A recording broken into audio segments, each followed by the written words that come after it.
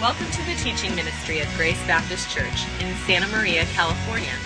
Join our pastors as they share biblical principles of God's transforming grace, so that you may learn God's Word in order to live God's way. There are many Jonahs in the world. And today, as we look at the book of Jonah and we look at the Jonah, and as we celebrate Mother's Day today, be mindful that there are many mothers who have a Jonah in their life who are running away from the Lord. So make sure today that you do honor the mothers in your life, all the different mothers, your daughters and your spouse and your mother-in-law, and the many different mothers that you know, honor them today. But keep in mind that there are mothers and fathers who have wayward children who are acting like Jonah that we'll see today. We all act like Jonah, but some are Jonahs and they've never turned and trusted in Jesus. So be mindful that that is a pain that many mothers face today. So be praying for those in our church body that you know their children haven't turned to trust in Jesus. We're in the book of Jonah today, continuing our series that we started last week, which we've titled Relentless Grace, and that's what we're going to see in the book of Jonah as we look at it over the next few weeks. Before we begin, let's pray. Father, thank you for your great love us. It is so staggering that you would love us the same way and with the same love that you love your Son, Jesus. It is amazing. And God, so many times our feelings and our thoughts betray us, but we know from your word that you love us greatly, and your love comes around us and surrounds us like a hurricane. And we thank you for that. God, we are all Jonahs. There are many times in our lives that we run far away from you, and yet your relentless grace hunts us down, brings us back to you. And by your grace, you open our eyes to see the beauty of Jesus Christ and living for him. Do that in our hearts even this morning for your glory and by the power of your Spirit. In Jesus' name, amen. The title to this sermon comes from a song by the Allman Brothers, but that's not where I first heard the phrase, the high cost of low living. I actually heard it from one of my best friends from seminary, Ross. He used to say this all the time. He worked nights for the Dallas Morning News, and he would work long hours. We would meet usually at Starbucks at 5 a.m. and drink a lot of coffee, and we'd cram for Hebrew vocabulary quizzes. And by the time we made it to our 7:30 class, Ross was exhausted. And so we would sit down and somebody might say, "Hey, Ross, how you doing today?" And he would say, "I'm paying the high cost of low living." It was true. Like most seminary students, Ross was burning the candle at both ends and at several places in between. In fact, a few weeks before his graduation, he got some disturbing news from his doctor who told him that he was in the worst shape of his life. And it wasn't from lack of exercise. It was the seminary lifestyle. The seminary lifestyle of Starbucks, ramen noodles, macaroni and cheese, stress, work, Hebrew, stress, Greek, Starbucks, lack of sleep, doing ministry in a local church, family, having babies, Starbucks. All of these things make up the seminary lifestyle. In fact, I used to help Ross out many times because I worked at Starbucks. I would make him a drink called the Mark of the Beast to help get him through his day. 6 shots of espresso, 6 ounces of milk, and 6 pumps of whatever flavor that he wanted that day. The Mark of the Beast. Well, it eventually caught up to Ross because he called me one day a few weeks before his vacation and said, "Let's meet at Starbucks." And he set me down, and I thought personally he was going to tell me he found a new pastoring position, that he's graduating from seminary. He's found a ministry position. I was excited. I sat down, and he said, "I'm dying." I said, "What do you mean you're dying?" He said, I'm literally dying. I said, What do you mean? He said, I went to the doctor. I haven't felt good for several months. And went to the doctor, and he said that I'm suffering from severe fatigue and sleep deprivation. Then he asked me, how many drinks of alcohol do you have a night or a day? And he said, I don't drink any. I'm in seminary. And then the doctor told him, then you have non-alcoholic cirrhosis of the liver, because of the seminary lifestyle of sleep deprivation, severe fatigue. The doctor went on to tell him, Ross, this kind of lifestyle kills laboratory rats. So we do experiments on rats, and we deprive them of sleep and feed them a terrible diet, and it actually kills rats. And he said, Ross, if you don't change your life, you are going to die. And it took him a year to get back to feeling normal. He was really paying the high cost of low living. And that's exactly what we'll see with Jonah today. Jonah is on the run from the Lord. When you see the word Lord there in all capital letters, it's the translators letting you know that this is the Hebrew name of God, the covenant name of God, Yahweh. Yahweh is chasing Jonah down because Jonah is on the run from Yahweh because he did not want to preach the gospel to the wicked Ninevites. He does not want to do what God has asked him to do. Jonah does not want to do what his Lord has asked him to do. Jonah reminds me of myself and all of you, because there are so many times in our lives when we don't want to do the thing that we know God is calling us to do. When we try to run from the Lord, we will inevitably end up paying the high cost of low living. Our big idea today is this: it never pays to stray. It never pays off for any person to stray and to run away from the Lord. Jonah will teach us that it never pays to stray from Yahweh. Oh, sure, we sin, we run from Him, it often feels good, sometimes we experience peace, but it is a false peace. It is not a gospel peace. We will see that with Jonah. It never pays to stray from the Lord.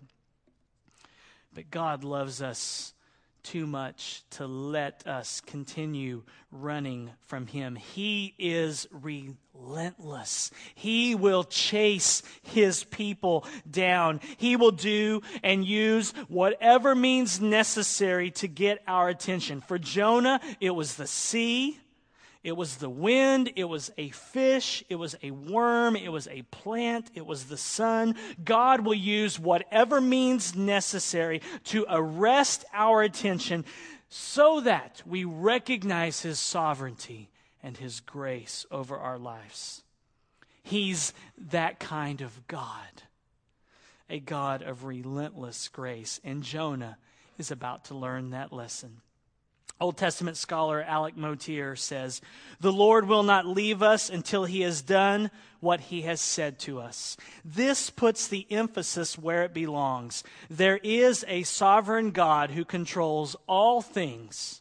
All powers and means are at His disposal, but His awesome, irresistible power is His love at work, with even destructive capacity directed to constructive ends. Through the book of Jonah, we will meet this God, the God of relentless grace, the God that may even use a destructive capacity so that constructively He would restore us back to Him. Look at verses 1 through 3 with me. "And now the word of the Lord came to Jonah the son of Amittai, saying, 'Arise, go to Nineveh, that great city, and call out against it, for their evil has come up before me.'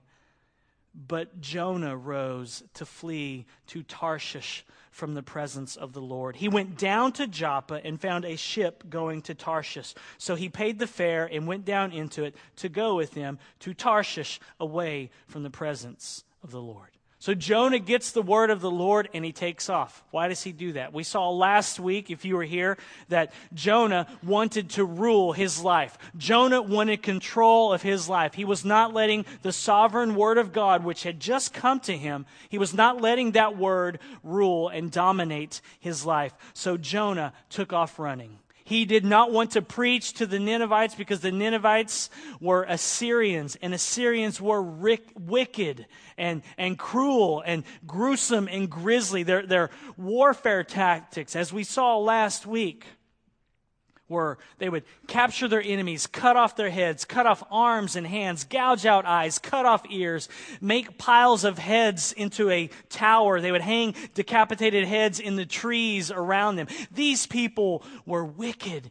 And when God says, Jonah, I want you to go preach a message of relentless grace to these people, Jonah says, no way. I will have nothing to do with that because I don't like them. So Jonah took off running. He was correct to start running immediately when he heard God's word, but the direction that he went was wrong. The Hebrew here for the words arise, go, the Hebrew words kum lake, carries this sense of excitement or urgency. It could be worded this way: get up and get going. Go at once. Go immediately. Get up and get out of here. The problem with Jonah is not that he got up and got going. The problem with Jonah is that he got up and got going in the wrong direction. He headed west to Tarshish instead of going northeast to Nineveh.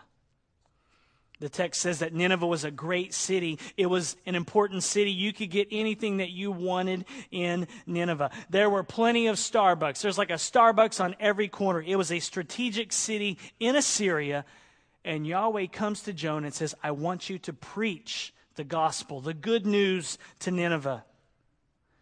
I say it's good news because if God just wanted to wipe out Nineveh, he could have done that. He could have just said, I'm going to wipe them out and not even give them a warning. It was grace that God sent Jonah to preach. The announcement to Nineveh of impending judgment was grace. It was good news. It was gospel. Grace gave the warning to Nineveh. Understand this. The book of Jonah is about the grace of God. It is not about a man, a fish, a city, a plant.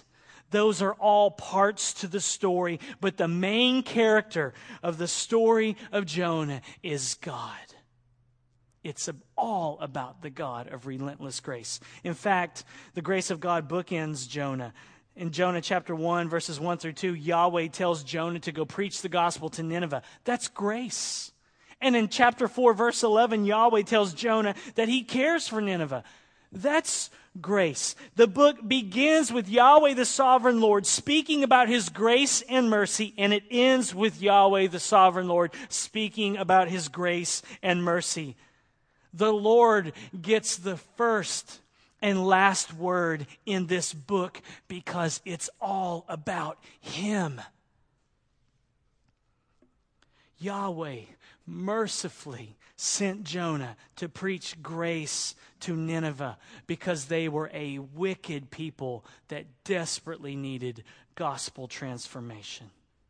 And so Jonah was to go to Nineveh and to call out against it because their evil had come up before the Lord. The word evil is scattered throughout the book of Jonah. Here it refers to moral or ethical behavior, that the Ninevites were a wicked and evil people. It refers elsewhere in Jonah of the storm that the Lord sends, of the judgment threatened by the Lord, of Jonah's displeasure at Yahweh mercifully sparing the Ninevites. Jonah calls it evil. Jonah's physical discomfort in chapter 4 he calls evil. So scattered throughout this book, just like the word great is the word evil, but here it refers to moral or ethical behavior. The Ninevites were corrupt. As I said, they decapitated people, dismembered people as part of their warfare. They were wicked. And God tells Jonah, go preach to them because their evil, their wickedness has come up before me. It's the Hebrew word which means in the presence of, and it's used 3 times in these 2 verses here. It says that the wickedness of the Ninevites, the Lord says, has come up before me in my presence. But then it says that Jonah, hearing this message to go preach to the Ninevites, it says that Jonah fled from the presence of the Lord. And it says it 2 times to make a point. The point is that the Lord sees everything. Nothing escapes his view, which is why it never pays to stray, because God is always watching us. You cannot run from the Lord. Nineveh stood exposed before the Lord, and Jonah stood exposed even as he tried to run. Listen, Grace, you cannot outrun God or go where he is not. It seems so silly, but we do it all the time in our life, don't we? O. Palmer Robertson, a commentator, says this: trying to get away from God is like trying to get away from air. In him we live and move and have our being. Surely, for the person in covenant with God, it is utter folly to try to flee from him. God will never let you out of his sight. He has determined to bless you, and he will keep after you until he overruns you with the blessing he intends. And that's what we see in Jonah. Jonah's first response was flight. Not fly to Nineveh, flight away from it. He tells the Lord later in chapter 4, verse 2, why he was quick to flee. Chapter 4, verse 2, he says, O Lord, is not this what I said when I was yet in my country? That is why I made haste to flee to Tarshish. For I knew that you are a gracious God and merciful, slow to anger, and abounding in steadfast love, and relenting from disaster. Jonah said, I know what kind of God you are. And if I go preach that message to them, you're going to change their hearts. And you're not going to kill them. And I don't want you to change their hearts, God. I want you to kill them and take them out because they're our enemies. And that is why I fled from you, Lord. See, Jonah's commission from the Lord gave him the opportunity to be like Abraham and the Old Testament patriarchs who were to be a blessing to the nations. And Jonah said, I don't want to have anything to do with that. Jonah says, I don't want to have anything to do with being like the other prophets of the Old Testament who bring God's word to people. Jonah says, I don't like this preaching assignment. In fact, Jonah would rather have had Nahum's preaching assignment, which we're going to look at after we finish the book of Jonah. Nahum, about 100 years later, preaches and prophesies to Nineveh and says, you're going down now.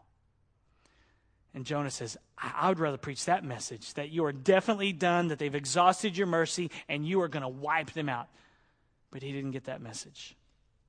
He was just a century and a half too early.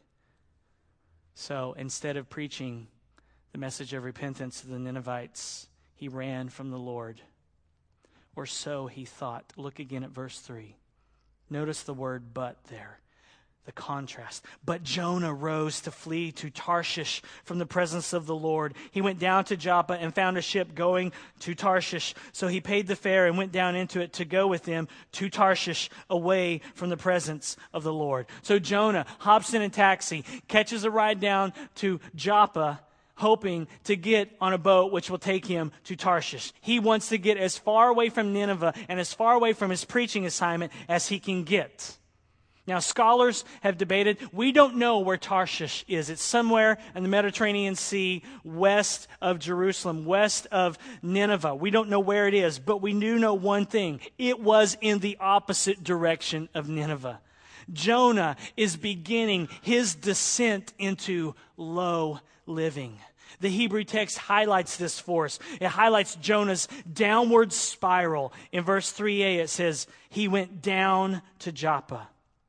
Verse 3b, he went on board. Verse 5, Jonah had gone down. The Hebrew word yarad here, used 3 times in these verses to stress that Jonah is on this downward descent into low living. He went down to Joppa. He went down to the boat. He went down into the bottom of the boat. Of course, Jonah would not have said that his life was going downhill. Jonah would not have said that his life was going south. but it was. If you would have asked Jonah, he would have said, I think things are looking up, actually. Why? Because one, he finds a ship right away. In the ancient Near East, it was hard to find a ship that was going out to sea. It wasn't like today you can get on Priceline or Orbitz and you've got so many airports to leave from, so many times, so many planes, different companies to choose from. It wasn't like this in the ancient Near East. So the fact that he finds a ship that's going to Tarshish, he's like, hey, things are looking up for me. Also, he found a ship with an open cabin that had an extra room for him. Then, it was the season for sailing. So all of this is happening, and Jonah says, things are looking up. See, in the ancient Near East, you only went sailing when it was the right season. If it was the stormy season, you didn't go out. Because what happens if you go out on a boat in the Mediterranean Sea when it's the stormy season? You don't come back alive. You are fish food. And so all of these things are lining up for Jonah. It's like, hey, things are looking up for me. It appears that Jonah's escape plan is working. But secondly, notice that he paid the fare. It would have been costly for him to take this kind of voyage. He was in the ministry. He's a preacher. He wasn't rolling in the dough here. But yet he's able to pay the fare. And I think because he was able to pay an expensive fare, I think Jonah probably sold a lot of his belongings. He is so desperate to get away from preaching to Nineveh that he sells everything he has and says, I'm going to spend all my money to get on a boat to get me as far away from Nineveh as I can go. It's as if everything is falling into Jonah's lap. Disobeying God never seemed easier. But we need to let Jonah's life sound a warning to us that just because circumstances appear to be going your way, you may not be in the will of God.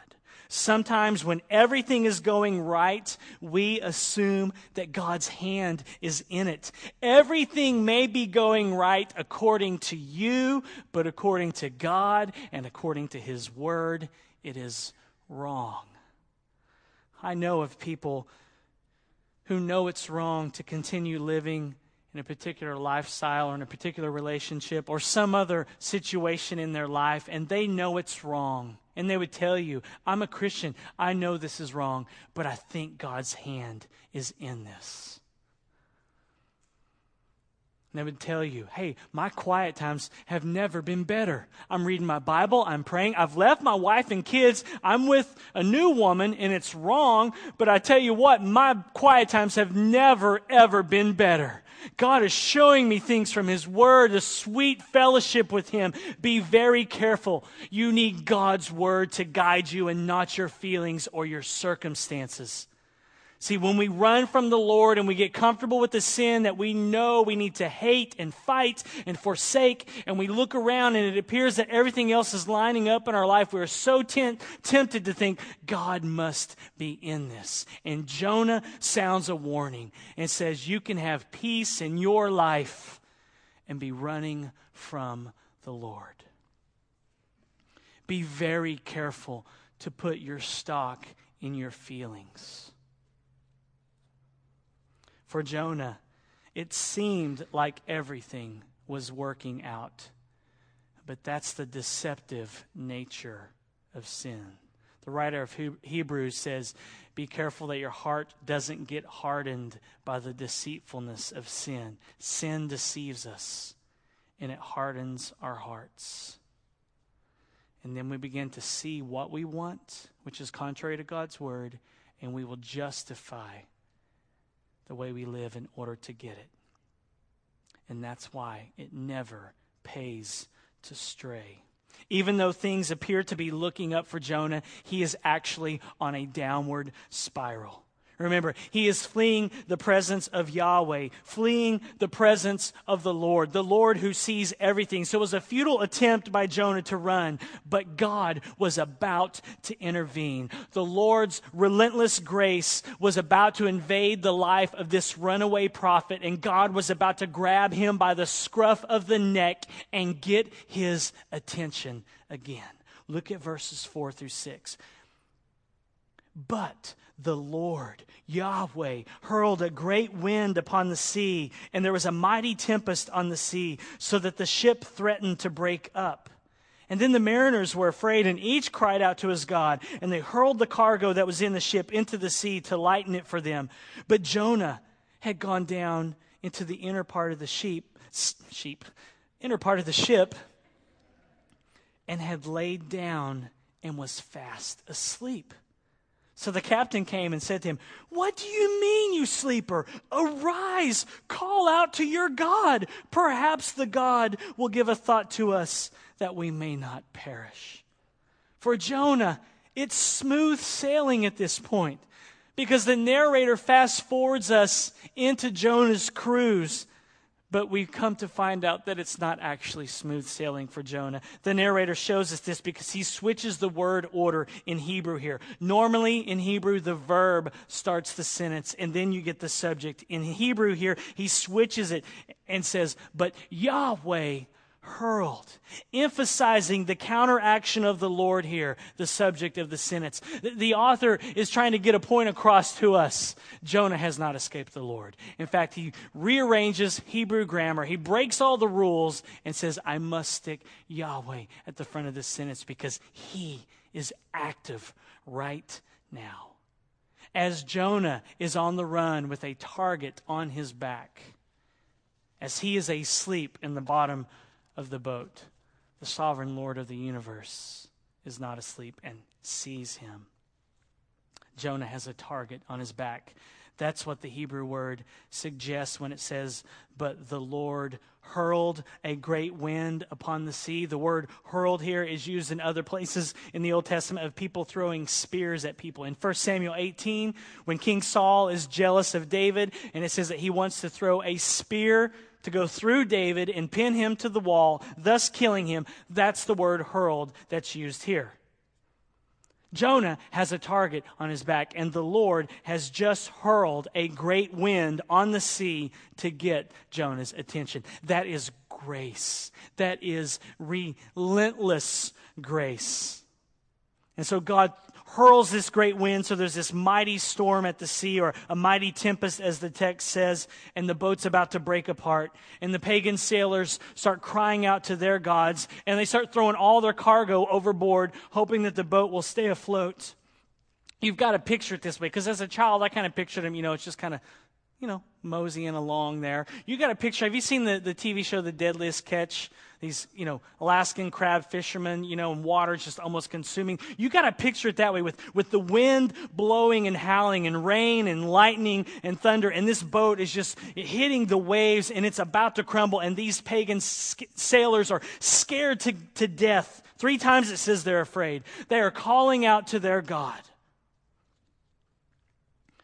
2 insights into the Hebrew language here that'll help our picture here. Verse 4 says the ship threatened to break up. The ship is personified here. The ship is its own character in the story here. In Hebrew, literally, it's the ship seriously considered breaking apart. Or the ship thought about breaking apart. It's like the ship is a character. It's like the ship is being hammered by these waves, and the ship says to itself, "I think it's time to just break apart." On top of that, there's this word play in Hebrew with the phrase, "the ship threatened to break up." The words here sound like waves smashing up against the side of the boat. The Hebrew here is hishabah la hishaber. Hishabah la hishaber. You kind of picture the waves slamming up against this boat, and the boat is personified and saying, "It's time to break apart." So we have this chaotic storm at sea. The sailors are scared out of their wits. They're praying to their gods. The boat is thinking about breaking apart. And where's Jonah? Down in the bottom of the boat, fast asleep. It's almost hilarious. The man who is on the run from God is sawing logs, dreaming about drinking an iced latte in Tarshish at Starbucks. He's out. He's in a deep sleep. In fact, it's the same Hebrew word that's used in Genesis when it says that the Lord put Adam to sleep in order to take a rib from his side to make Eve? It's the same word. I mean, Jonah is out, and there's this chaotic storm going. You can hear the creaking of the wood of the boat. The boat's about to break up. These men are screaming, throwing their cargo over, crying out to their gods, and there's Jonah. You almost hear like a little nursery rhyme playing. He's out. And sometime in the midst of this chaos, the captain of the boat comes down to the middle of the boat, down deck, below deck, and he sees Jonah. And he says, "What do you mean, you sleeper? Arise, call out to your God. Perhaps the God will give a thought to us that we may not perish." It's such irony here. Jonah, the prophet of the gracious Lord, was supposed to announce amnesty to wicked Nineveh.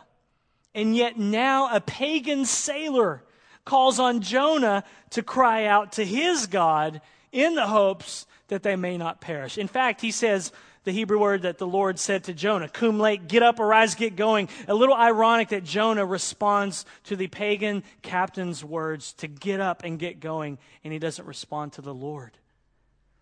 But this is God's subtlety at work here. Yahweh was reminding a drowsy, runaway prophet once again that he was gracious. Yes, Jonah's God could hear Jonah's prayer. That's what the captain asked him. Get up and call out to your God. Maybe your God will hear us and save us. So yes, Jonah's God could hear Jonah's prayer. Yes, Jonah's God could spare the pagan sailors, just like he planned to do with pagan Nineveh. But Jonah was disobedient. And now Jonah dragged these innocent pagan sailors into his situation. When I say they're innocent, I don't mean that they're not sinners. They were born sinners like every single person born into this world. I just mean they're innocent in that they didn't ask for this. They didn't ask for a man to come on their ship so that the ship's about to break apart. They have to throw all their cargo and treasures overseas. They're scared to death, and they're thinking, we're about to die and become fish food. They didn't ask for that, so in that sense, they were innocent. There are two lessons we can learn about sin from Jonah's life here. One is peace. You can have peace when you are on the run from the Lord. You can still have peace in your life when you're on the run from the Lord. Oh, it isn't true gospel peace, okay? Don't think it's real peace. But you can sleep like Jonah when you're in disobedience to the Lord, living in defiance of Him. See, Jonah was at rest. He was sawing logs because he was bound for Tarshish, and the Israelites would be safe from Assyria. Because in Jonah's mind, if I don't go preach the gospel to these people, God's going to wipe them out, and that's just one more of Israel's enemies destroyed. So he's like, you know what, this is awesome. I'm asleep in a boat. My life is looking up, and now I have the hope that God's going to destroy these wicked people. It was just a matter of time, according to Jonah, before Israel's enemy would be destroyed. But listen, be very careful if things are going well in your life and you know that you are running from the Lord. Just because you have peace and everything seems fine, you may not be experiencing the Lord's blessing. I know of people who would clearly tell you that they are disobeying God, and yet they feel that God is blessing them.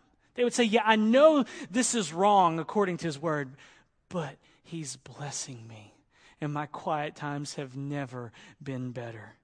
Oh, be careful of being deceived by sin like this.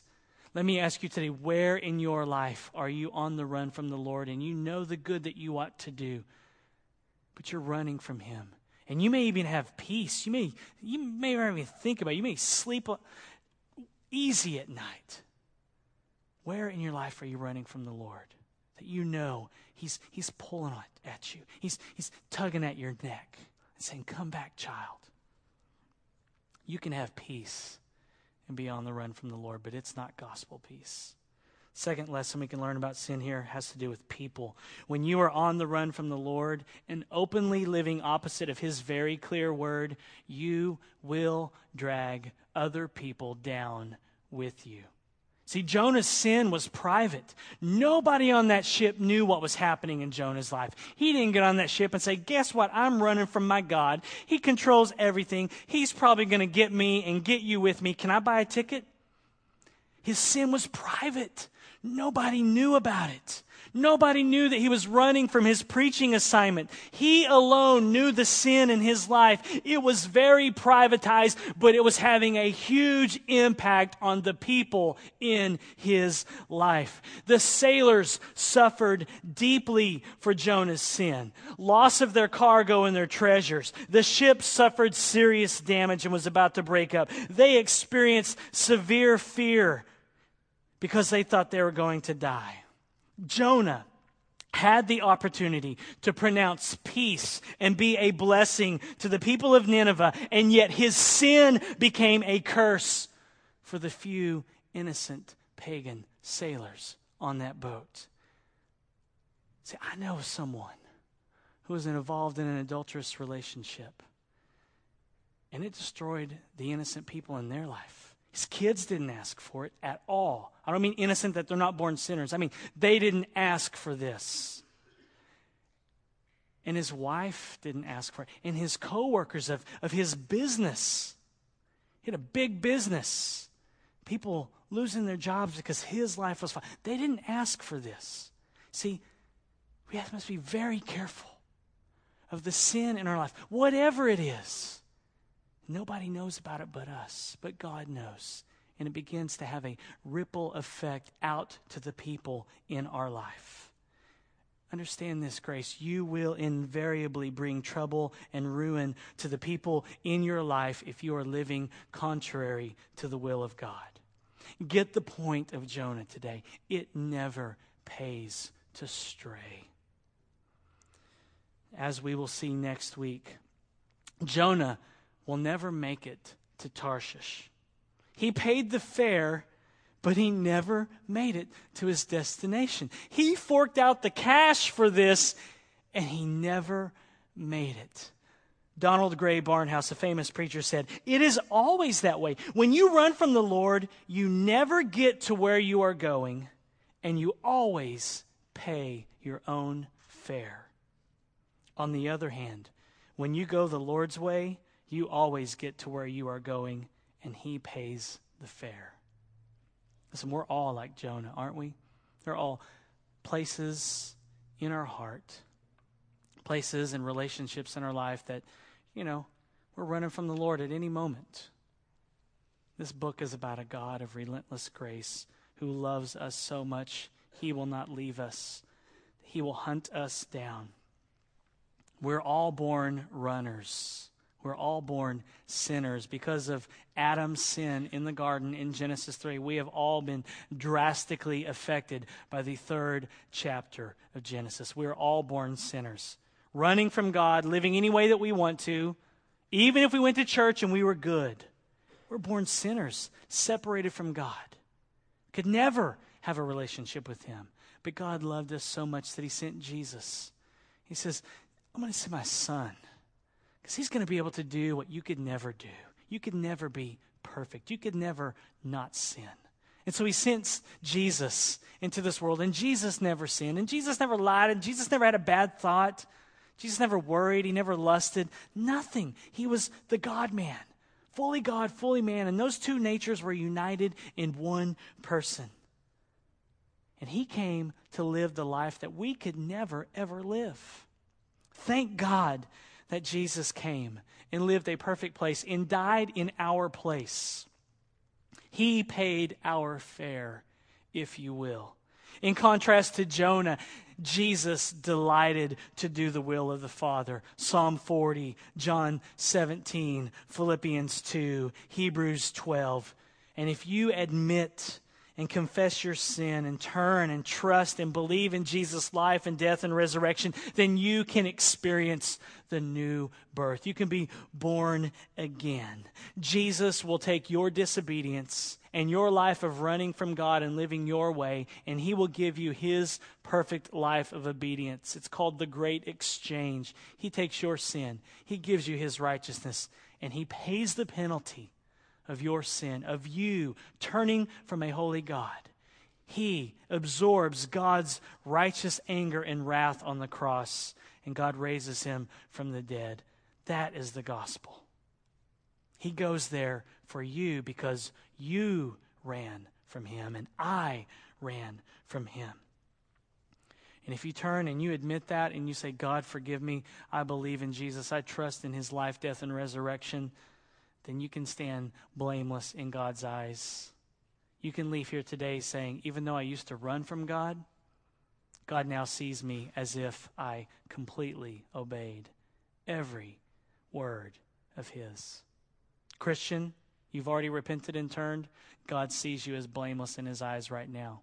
You ran from him. I ran from him. We run from him all the time. But because of Jesus, Christian, God doesn't see you as a runner. He sees you as he sees his son and loves you with the same love that he loves his son Jesus. That is amazing. That is the gospel. And I hope when you hear that, it makes you think, I don't want to run from him anymore. He's so good. See, it never pays to stray. But thank God that when we do stray, there is one who paid it all. God sent Jesus to rescue us. God sent Jesus to grab us by the scruff of the neck and to turn to him and see him as the most beautiful treasure in this world. And it's beautiful because we owed a debt that we could never pay. And Jesus paid a debt that he never owed. That is the gospel. That is good news. That is grace. That is relentless grace.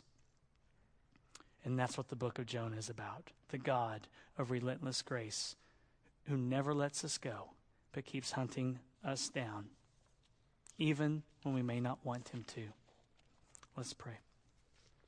Father, thank you for your relentless grace. God, we were born, as I said, we were born runners. We were born sinners. We deserve death and punishment in hell forever because we have lived opposite of what you have called us to live. But God, you sent your Son into this world who delighted to do your commandments, who obeyed your word perfectly, and who went to the cross, took our blame, our shame, and you punished him that you might never punish us. And you raised him from the dead, proving the gospel story. God, would you capture our hearts again this morning? That whatever's happening in our life, that we would see Jesus as the greatest treasure, that we would be able to say, blessed is the name of the Lord because he's so good to us. Thank you, God, for grabbing us by the scruff of the neck. Open our eyes when you do that to see Jesus as the most beautiful thing in this world. Would you do it now by the power of your Spirit for your glory? In Jesus' name, amen. Our hope is that today's message empowers you by God's grace to live God's way. For more information, visit us online at gracebap.net.